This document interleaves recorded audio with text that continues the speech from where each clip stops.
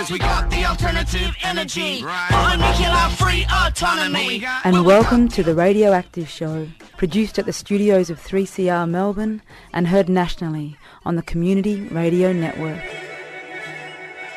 Nuclear weapons translate to the power that you can have.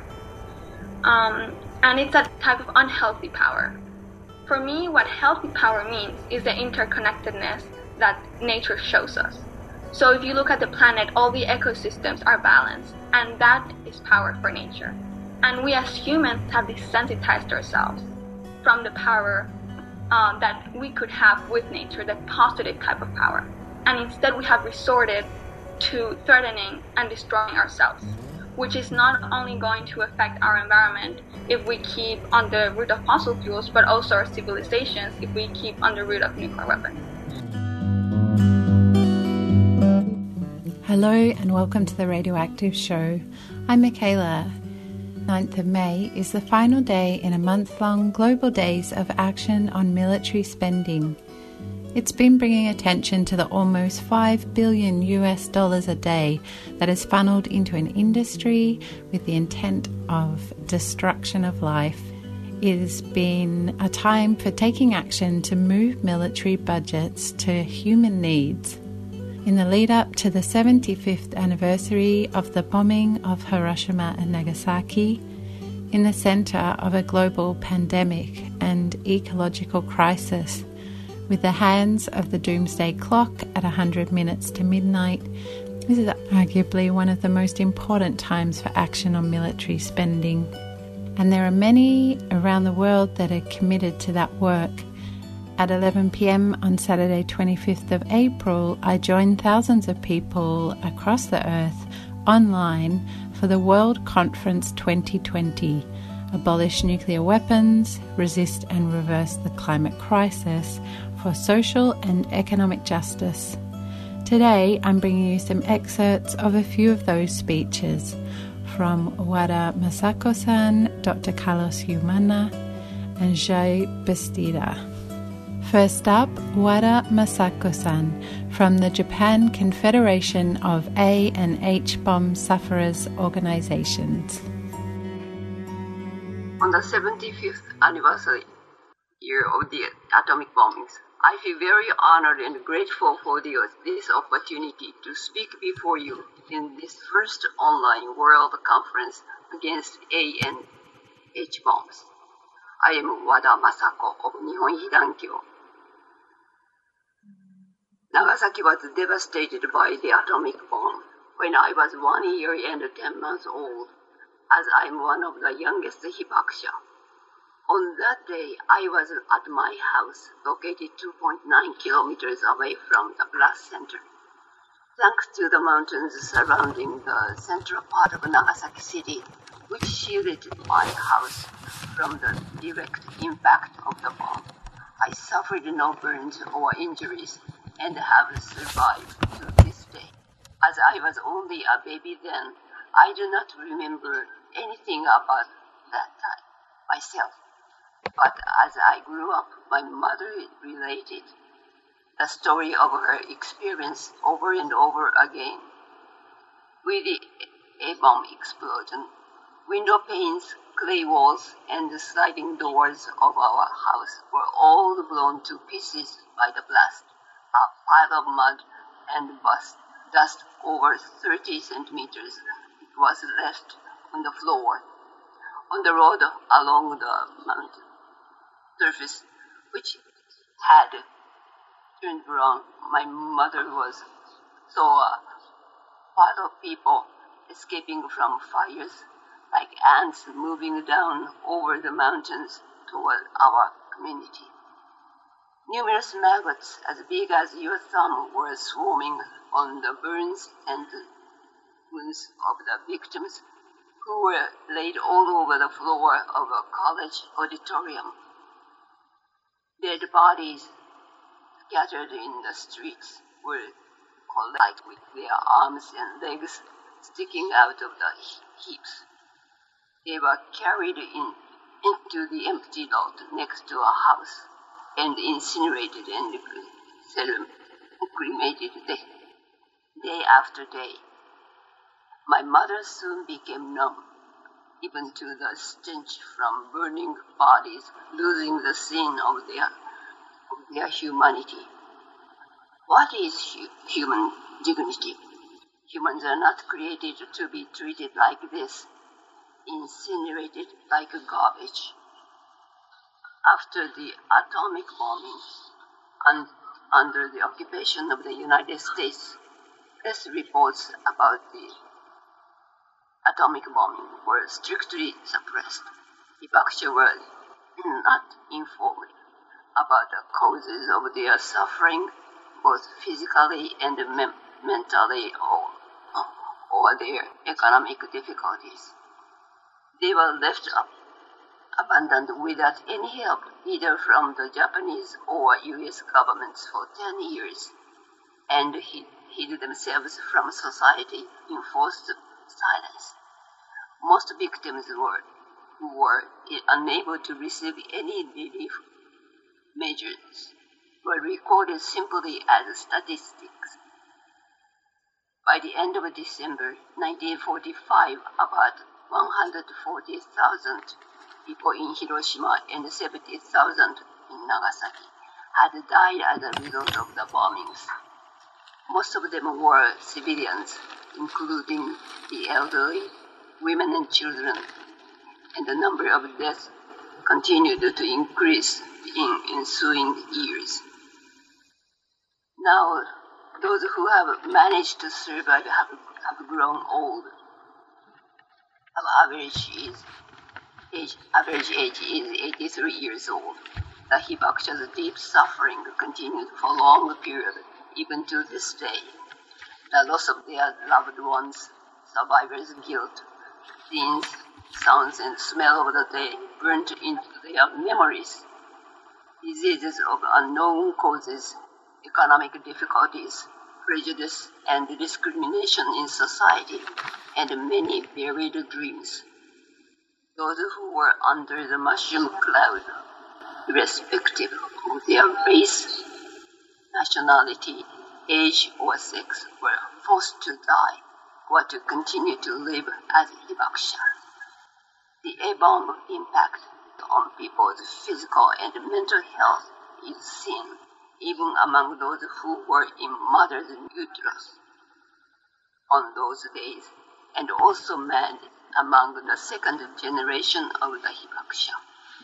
For the last 64 years, since the founding of Nihon Hidankyo in 1956 as the only national organization of the Hibakusha, we the Hibakusha have maintained our pledge to save humanity from its crisis through the lessons learned from our experiences, while at the same time saving ourselves, as stated in our founding declaration.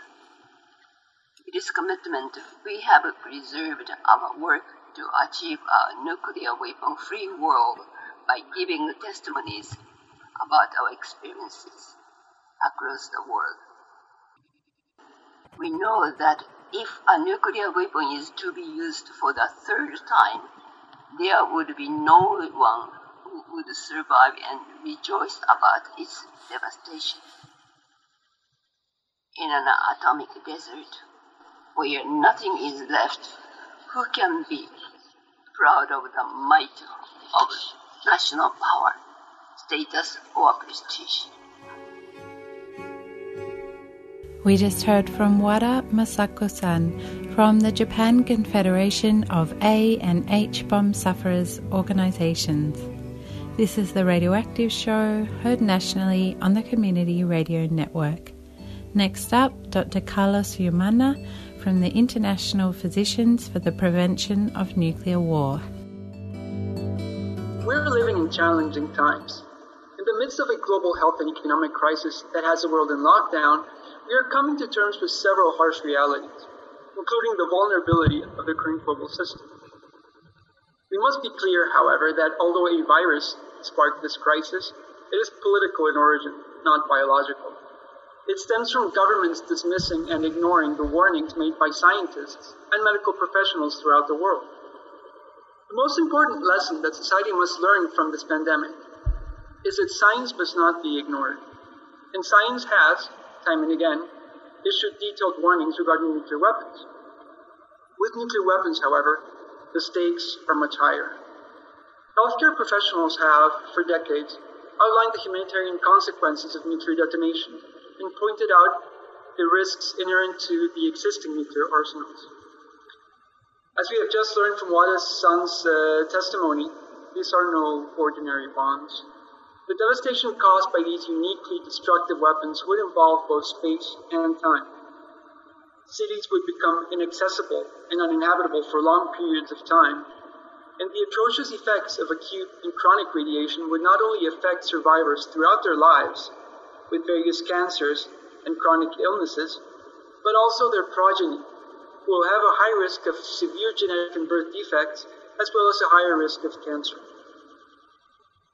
There is no possibility of first response, as most healthcare workers will have died, most hospitals, clinic, and communication infrastructure will have been destroyed, and the radiation will make it impossible for external first responders to aid the victims of a nuclear detonation. Victims with injuries, burns, and the painful manifestation of acute radiation syndrome will be left to suffer and die alone. Moreover, a high-altitude nuclear explosion would create an electromagnetic pulse that would disrupt most electrical devices within a radius far greater than the physical devastation from the nuclear blast, cause a widespread failure of automobiles, computers, telephones, and telecommunications. The world, as we know it, will radically change.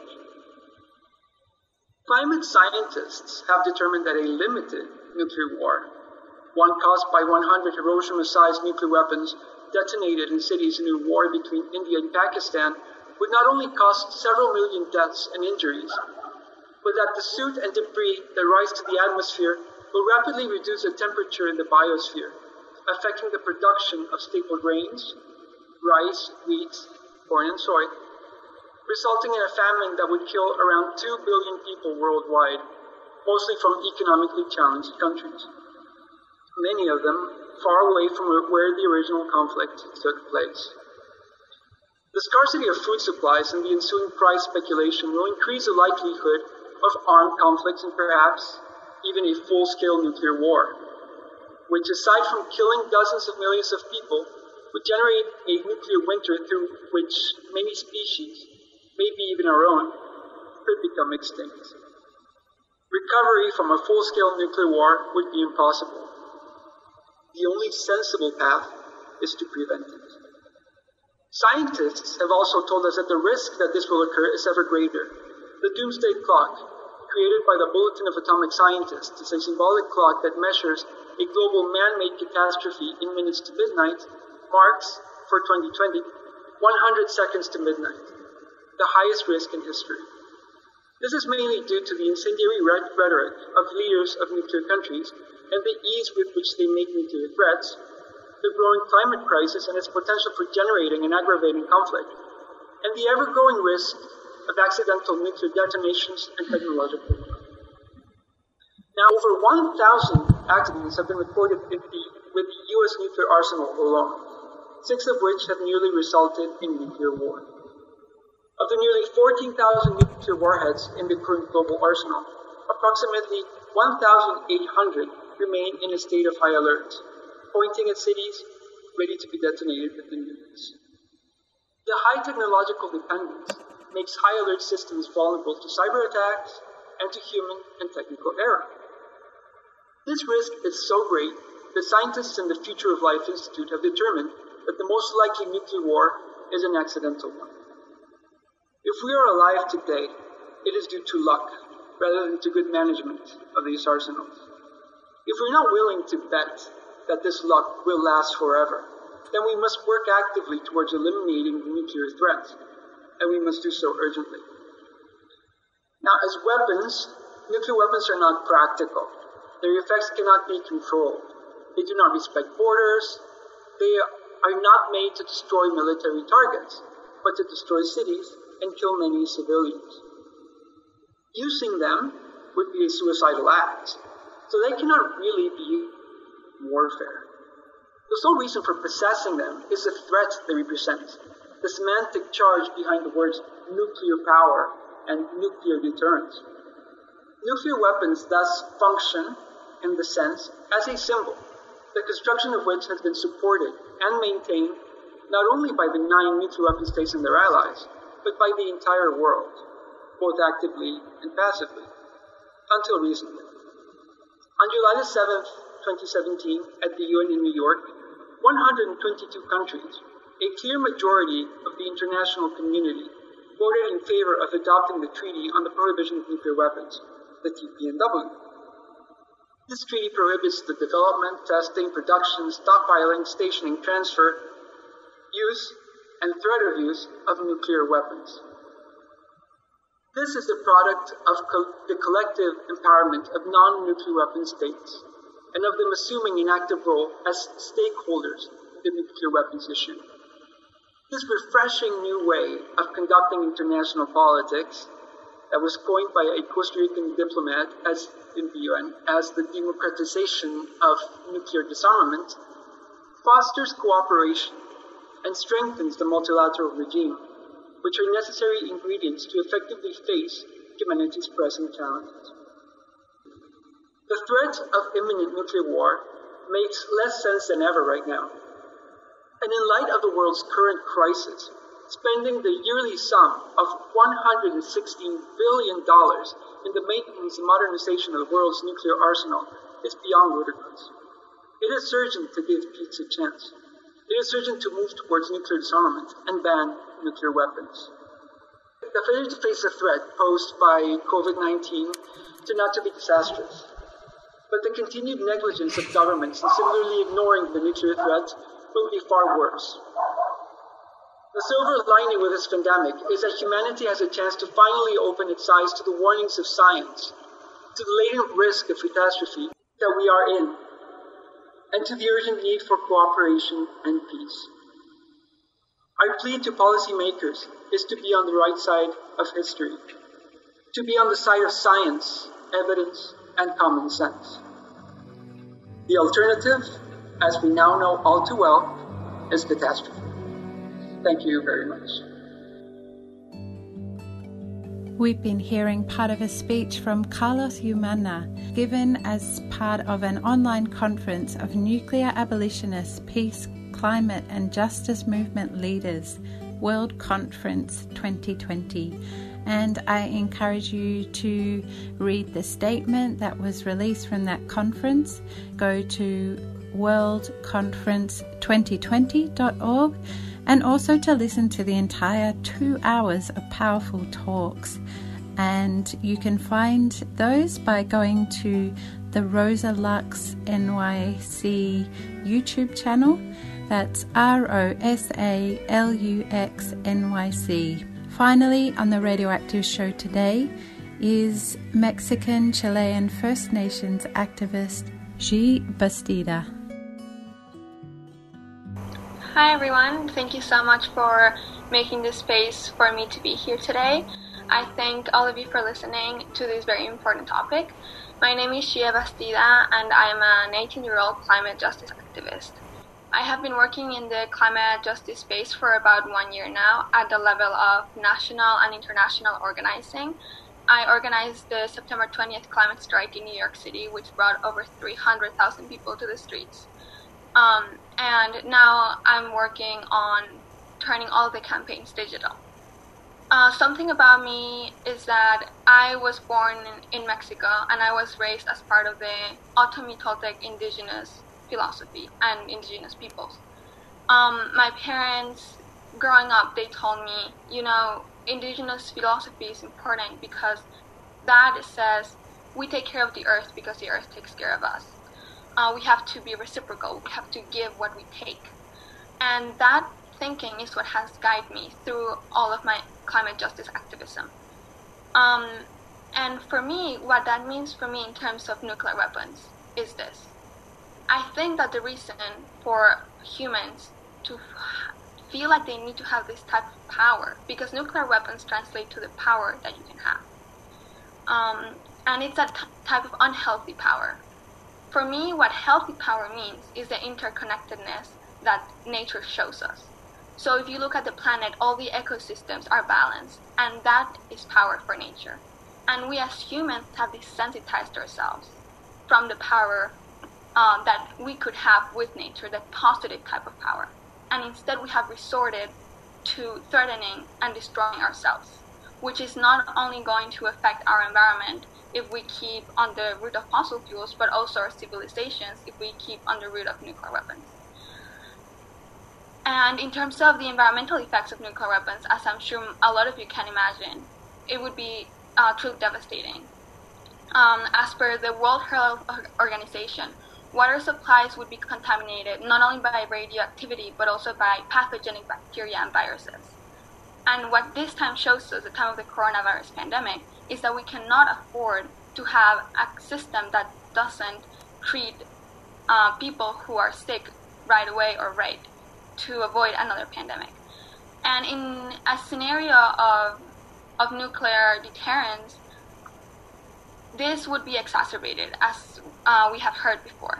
Sewage treatment and waste disposal facilities would have almost completely disappeared. We would lose a lot of the stability of our society. And in a lot of my work in climate activism, most of it centers around justice for communities that are the most affected by the climate crisis. Frontline communities such as indigenous communities and black and brown communities in spaces like New York City, which I am in right now, in which 17% of adults have asthma in the Bronx, which is 10% higher than the national average.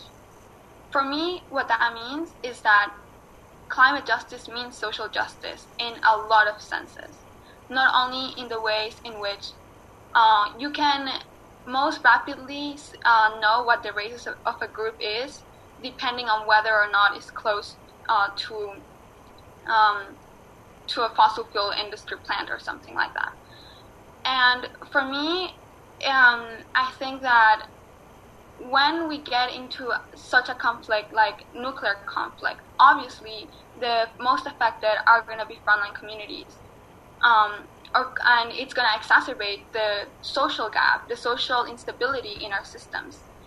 And if I am trying to prevent the climate crisis to do those kind of things on our society, I also have to pay attention to the other threats that could cause instability in our society, which is why I have decided to come up on here and talk to you from a perspective of a youth who is worried about the instability that may arise from a crisis like this. And there's like a lot of statistics, as we have heard today, such as, our ozone layer would be depleted by 40% in most of the world and up to 70% in the poles. This would cause dramatic environmental effects as well as dramatic social effects. And the same as always, those with money and power are going to be the ones who will be able to maybe run away from this crisis for a short time, if anything. And just going back on the topic of why I interconnect this with climate justice is because the reason why we are in a climate catastrophe is because of the greed and because of the insensitivity that a lot of us humans have put into the system, corruption. And that ties in with why we are also wanting to have weapons of mass destruction to show the power that a lot of people want to have. So my message for this panel of people from all around the world who are watching us is that the youth obviously want to see a better future for us and all of us on our planet. Not only in the sense of climate justice, but also in the sense of security from the anxiety that comes from the possibility of a nuclear war. Because if we're trying to fight so hard for climate justice because of the things that might happen to our world, because of everything that is still going on, we also need to be part of this conversation in the sense of we want to protect the world, we want to protect the future, we want to protect you, and we want you to protect us. This has to be an intergenerational conversation now more than ever. And I think that all social issues have to be intergenerational conversations because we are at a tipping point in which my generation is going to be the most affected by the actions that adults take. So with that, I want to thank all of the panelists that have already gone and all of the ones who are going to come on, because I am learning a lot, and I know I still have more to learn, but I wanted to bring my perspective from a climate justice perspective. Thank you.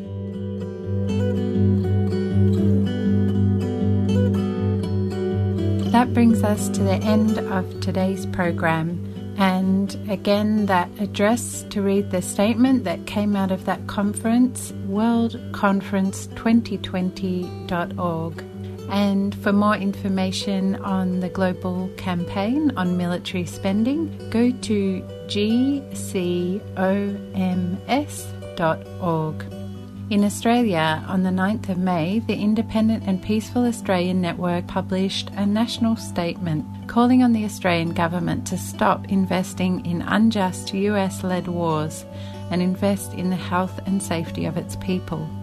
Furthermore, they're calling on Defence Minister Reynolds to reconsider her decision to allow US Marines on rotation in Darwin this year, despite the otherwise strong COVID-19 border restrictions. They also report that in April, the Stockholm Peace Research Institute released a report showing that Australia is maintaining a position of 13th largest investor in military expenditure, with an annual spend of $47 billion on warfare capability in 2019. To read and sign the statement and share that, go to ipan.org.au/healthcare_not_warfare. And we'll also provide the links to that on our 3CR webpage. That's 3cr.org.au/radioactive. You can also find and share the podcasts of this and previous shows. And if you want to get in contact with us, you can email radioactiveshow.3cr@gmail.com. Thanks so much to the ongoing support of Friends of the Earth's Anti-Nuclear and Clean Energy Collective, and to the Community Radio Network for getting this show out to our listeners on community radio stations around the country. Please join us again next week for more news and views on nuclear peace and energy issues.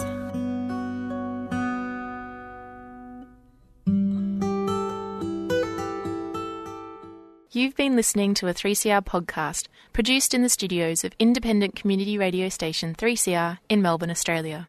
For more information, go to allthews.3cr.org.au.